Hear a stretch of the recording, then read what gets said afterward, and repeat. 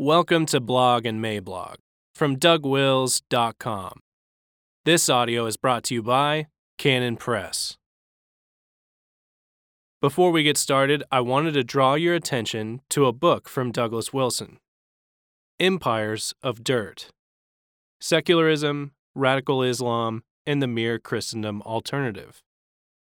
American exceptionalism, the belief that America is more than a nation, is folly. Radical Islam is obviously wrong as well, but Muslims at least own the nature of the current cultural conflict. You must follow somebody, whether it's Allah, the state, or Jesus Christ. This important and timely book is an analysis of the changing face of religion and politics, and also an extended argument for Christian expression of faith in Jesus Christ. This does not mean a withdrawal from politics to our own communities and churches. Instead, we Christians must take what we have learned from the wreck of secularism and build a new Christendom of the new foundation.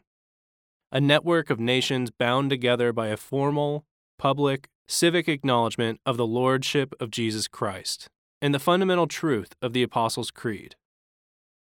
Given the political circus that we find ourselves in, this book is a breath of fresh air. Get it at canonpress.com.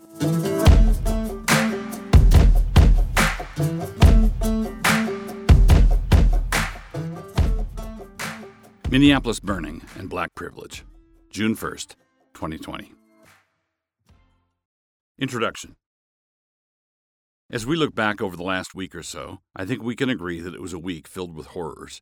It began with the terrible death of George Floyd, his neck pinned under a policeman's knee. And after that, Minneapolis erupted and burned, and then orchestrated and obliquely related riots spread to other cities. All over the internet, hot takes began appearing almost right away, and every manner of accusation began to fly. Whatever it is appears to be working, but for various reasons I believe those appearances are deceiving. I do beg your pardon in advance, as this post is kind of a beast. But if you are very concerned with the subject, as I believe every diligent citizen ought to be, I would plead with you to take the time to read through all of it, because all of it matters. Get oriented first. I will get to the tragic death of George Floyd shortly, not to mention the subsequent rioting, but we have to clear the workbench first. But before we clear that workbench, just so that we know where we are, I do have to make one overarching point about the nature of superficial, tribal affinities and true spiritual solidarity. In an attempt to display their tribal affinity with George Floyd, the rioters went on to display their actual spiritual solidarity with Derek Chauvin. The rioters set out to prove that they would be just as lawless as Chauvin had been, and just as contemptuous of the standards of basic decency. And in this they have succeeded. A lot of frustrated Christians, from the old school, understand instinctively that this kind of deep affinity is established, not by the color of the skin, but by the color of the heart. Lawlessness answers to lawlessness, and all lawlessness is a sickly green. Clearing the workbench. But in order to understand it fully, we really do have to go back and clear the workbench.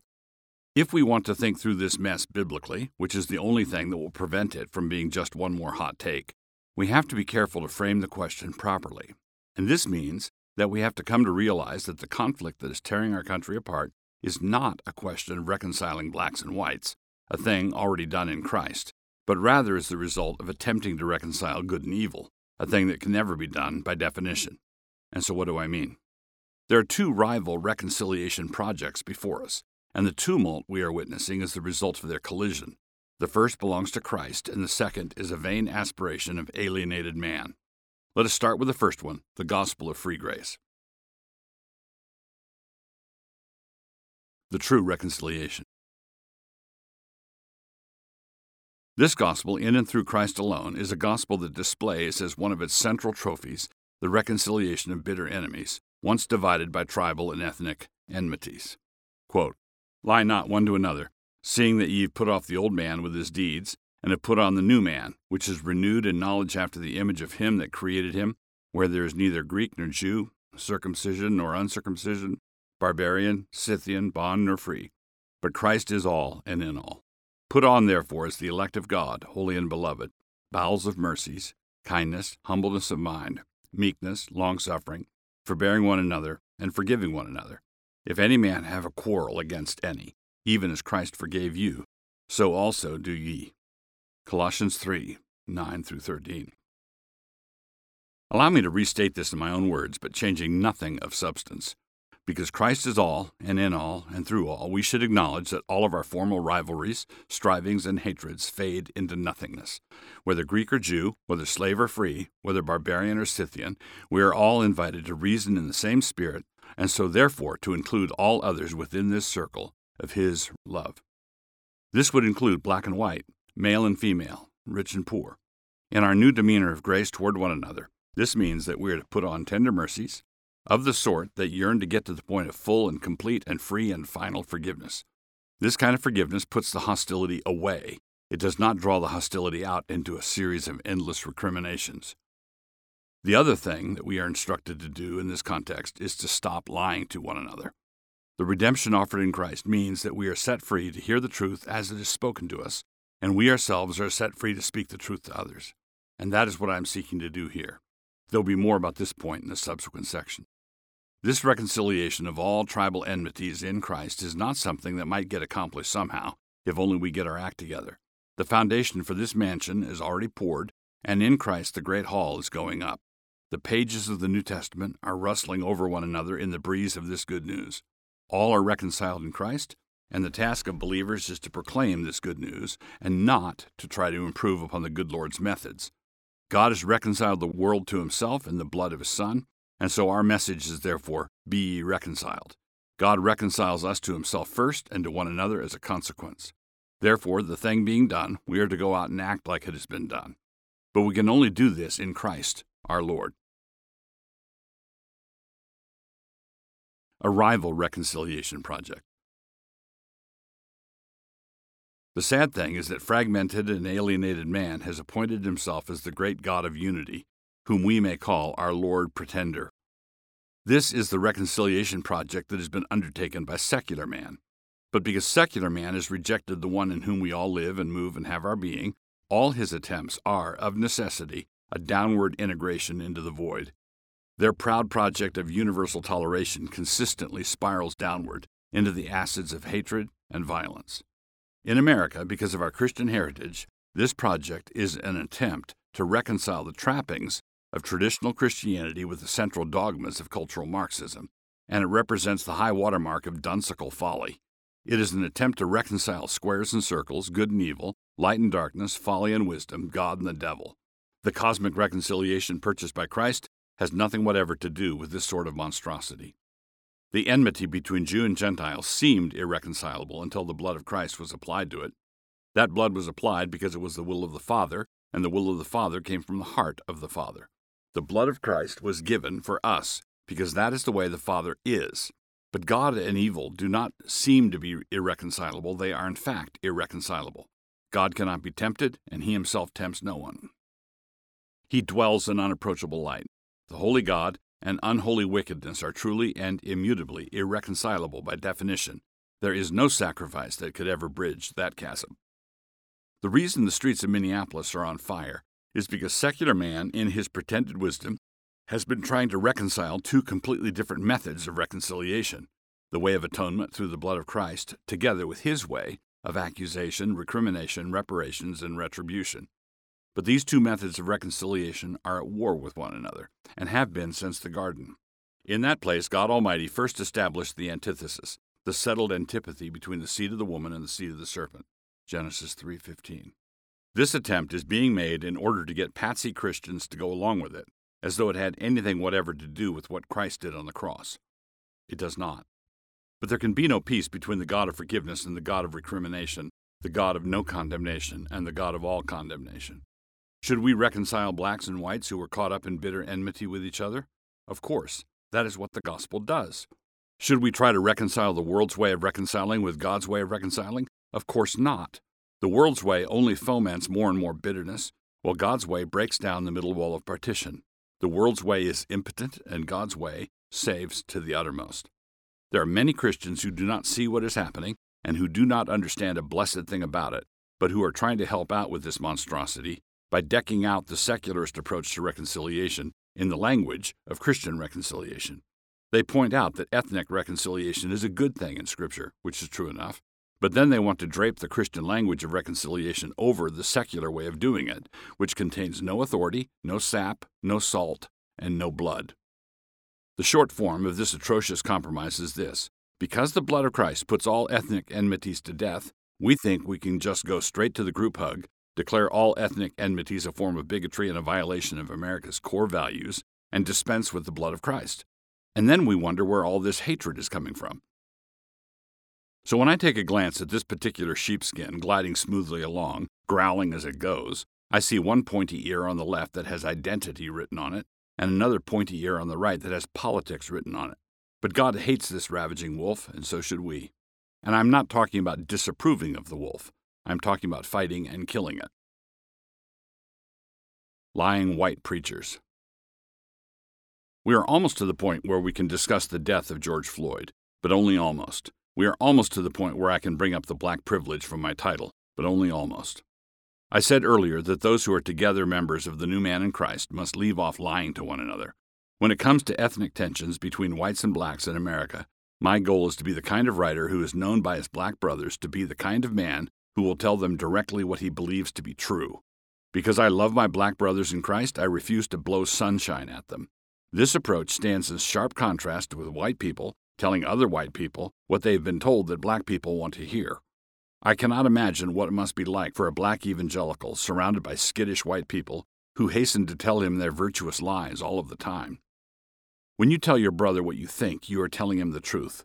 When you tell your brother only what the latest sanitized PC talking points told you to say, he can never be sure what is going on with you. He doesn't speak your simpering and sanctimonious white person jive. The current received wisdom among respectable white folks is that ethnic harmony can be achieved if only they adopt the demeanor and posture of a guilty Labrador retriever who ate the slippers.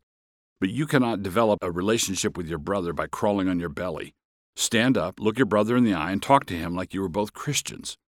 If a black brother comes to me with an admonition or rebuke, and he has an open Bible with him, may God give me the grace to hear him out completely. If I come to him with an open Bible, may God give him the grace to hear me out in the same way. But if anyone, white or black, comes to me in the name of that bitch goddess intersectionality, I have absolutely no time for that crap. I am a Christian, and I don't want to lend an ear to any prophecies from that woman Jezebel. There is no proclaimed gospel in the New Testament that does not begin with the word repent. And when we preach this gospel to sinners, white or black, we must name the particular sins that they need to repent of. We do not urge them to turn away in a mild and inarticulate dismay from anything they may or may not have done that was less than proper. The only thing we can repent of is sin. And sin is defined by the Bible. It is a sin for cops to abuse suspects that they've apprehended. It is a sin to loot a Target. It is not a sin to be white or black. But there are many gospel-centered, very white preachers today who, if directly commanded by the Archangel Gabriel to go and preach repentance for specifically black sins to black men and women, would choose rather to wet themselves. This is because they do not love black men or black women, but rather themselves. Because they love themselves, they want to be seen as being all about racial reconciliation. But seeming and being are two different things. White men can never bring about real reconciliation with black men by flattering them. This is just a species of lying, and the one new man in Christ was told to stop it with the lies. For neither at any time used we flattering words, as ye know, 1 Thessalonians 2:5. So whatever happens, tell the truth. The death of George Floyd. So what should we think of the death of George Floyd? From all that I've seen and read, I believe it was appalling and indefensible. There are more than ample grounds for an indictment to be brought and a trial to be held. I do believe that Derek Chauvin should get an open and fair trial, and, if convicted of murder, he should pay the full consequences of having murdered someone. The fact that he was wearing a badge when he did it makes it far worse, not better. That said, I would want my public comments to be of a sort that would not preclude me from being able to serve on the jury at Chauvin's trial.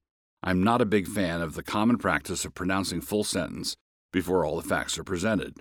The first autopsy that was done on Floyd indicated that he did not die of asphyxiation, which could affect the murder charge. But that said, I'm glad that Floyd's family is bringing in an outside medical examiner.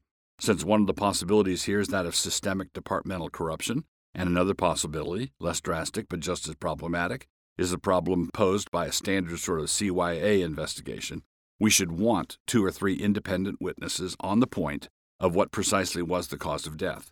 If Chauvin was not the cause of death, then he shouldn't be charged with murder. But if he was, then he should be. But at the same time, even if he was not the cause of death, then he should be charged with all the things he did do. When I left work on Friday, there was a woman out on the sidewalk holding up a sign for passing cars that urged all of white America to be ashamed of themselves. We exchanged views for a few moments, and when I challenged the idea that this was somehow a shame to an entity called white America, her response was that the guilt was systemic. It was not that all white people had somehow knelt on Floyd's neck until he died, but rather that systems were in place that enabled this kind of wretched thing to happen, and that these systems were protected by powerful interests. And you know, I buy that. Let's begin our systemic reforms by eradicating police unions, thus making it easier for bad cops to be fired. Let's eliminate bureaucratic protections for incompetence and wrongdoing. Let us continue our systemic reforms by reversing the awful trend of militarizing local police departments. Let's strengthen our Fourth Amendment protections. Let's outlaw asset forfeiture. We do have serious systemic problems with law enforcement, but the problem is that we have a system where white and black citizens can get worked over unjustly by white and black policemen both. This really is a grave problem, and we should not complicate it by pretending that it is somehow at bottom an ethnic one. Bad cops come in all colors, and their abused victims can and do come in all colors. Quote, but some American police methods are evil past all parallel, and the detective can be more crooked than 100 crooks. Close quote. G.K. Chesterton from What I Saw in America. So in sum, what happened to George Floyd shouldn't happen to anyone, and justice should be pursued in his case, and systemic reform should be pursued to prevent it, as far as possible, from happening to anyone else. But the systemic reforms have to be real reforms, implemented in line with the demands of biblical justice and not in line in any way with the demands of our modern grievance politics. Black privilege. There are 2 kinds of black privilege. The first is the kind of black privilege that is created by God. To be a black man or a black woman created in the image of God is a high privilege indeed. That is a true privilege. This privilege is tempered, as it also is with white men, with the shame and guilt that attend being a sinful member of a fallen race. The image of God is marred in every ethnicity, but it is still there, and it must be honored and respected there. Anyone who begrudges that privilege has a problem with God. The objectionable kind of black privilege is the kind that we see on display in the current rioting. It is not a privilege granted by God, but rather a privilege granted by the secular progressive left. It is not actually black privilege, but rather a sin privilege for blacks. Provided someone in the recent past did something outrageous to someone who happened to have the same skin color as yours, according to leftist wisdom, you have the privilege of smashing the windows of stores and taking whatever you want from people who had nothing whatever to do with your initial grievance. There are actually people, a lot of them, who are prepared to defend this. They want blacks to have a sin privilege, a license to commit all manner of mayhem. If you suggest, however mildly, that just because you are black and live in a time of unrest, that shouldn't mean that you get to burn down somebody else's small business, or beat up passers-by, or obtain a free television for yourself, the response comes back immediately that you must be defending Derek Chauvin. Not a bit of it, and everyone needs to stop being ridiculous for a minute. Christians should hate lawlessness across the board. They should hate it when it is done by men in blue. They should hate it when it is perpetrated by men with white skin. They should hate it when blacks do it, and they should hate it when the FBI does it. They should never excuse or explain it away. Sin is sin, and crime is crime. Whoever wants to carve out room for this kind of sinful black privilege is guilty of the same kind of offense against a holy God that all claims of sin privilege bring with them. In the past, when white mobs have rioted and destroyed property, it was the same sin as when blacks did it in Minneapolis this last week. This kind of black privilege is currently in the ascendancy, but there were times in living memory when whites exercised the same kind of wicked privilege themselves. There was a time, not that long ago, when your membership in the KKK was the kind of thing you could put on your campaign brochures. But that is not true white privilege. It was a claim to sin privilege. This is not true black privilege, but rather a false claim to sin privilege.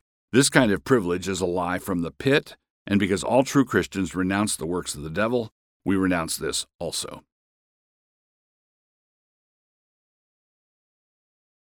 A brief aside. This is not the theme of this post, But we should point something out, as it is not entirely irrelevant. It is becoming increasingly obvious to me that there are massive forces at work in our country who hate Donald Trump so much that they are willing to burn the whole country down if only Trump can be removed as a result. This is another way of saying that all of what we have been going through, the Russian collusion story, the economy wrecked over the COVID panic, and a riot coming soon to a city near you, is simply election 2020. Clausewitz once said that, quote, war is the continuation of politics by other means. For our tumultuous times, we might want to reverse this and say that our politics is the continuation of war by other means. Only two races. I do not believe that there's a sin in the Bible called racism. This is because, ultimately, there's only one race, the human race. But if we accept the common use of the word as it describes what the Bible calls tribes or nations, the sin resides in what should be identified either as racial vainglory or racial malice. Ethnic vainglory consists of pretending that your group is somehow inherently superior, and ethnic malice consists of simple hostility or hatred. But there's another sense in which there are two races among men. There's the race of humanity in Adam, the fallen and broken version of humanity. Whites and blacks and Asians and Hispanics are all fallen and broken together in that humanity. Whatever their differences, they have certain racial characteristics in common. Quote, "For we ourselves also were sometimes foolish, disobedient, deceived, serving divers lusts and pleasures, living in malice and envy, hateful and hating one another." Titus 3:3. That is the human race in Adam. That is what we are like, biting and devouring one another. That is our central racial characteristic. We love our sin and hate our Creator. Because we hate our Creator, we hate His image in our neighbor. If you cannot see the image of God in your black brother, it is because you are blind and not because it is not there. If you cannot see the image of God in your white brother, it is because you are blind and not because it is not there. The fact that Christ is described as the second Adam indicates to us that God's intention was to build a new humanity, using for His materials the wretched detritus cast off from the first humanity. And in Christ He has done it. But we must receive one another, and we must stop listening to the devil and repeating his lies. We are together in the new man, and so we must be done with lies. Sin is sin, and righteousness is righteousness, and they are not the same thing. So here is the gospel, straight and true. It addresses the central problem of every human heart, which is that we are all of us crooked and false. Christ is the eternal Word of God, and He took on human flesh in order to be able to die. He lived a perfect, sinless life, ran afoul of the authorities, was arrested by the police, was crucified, died, and was buried. On the third day He rose again from the dead and ascended into heaven, where He was seated and enthroned at the right hand of the Ancient of Days. On that great coronation day, He inherited every black tribe and every white tribe, not to mention all the other tribes, and declared His everlasting purpose to do something glorious with all of them. That something glorious did not include building a whites-only country club. That something glorious did not include looting a store and running off with a free PlayStation. I admit to being somewhat frustrated because there's so much more to say. But here it is in a nutshell. Christ is everything. America needs to be pierced to the heart. It is Christ or chaos. If you get the chaos, it is because you loved it more.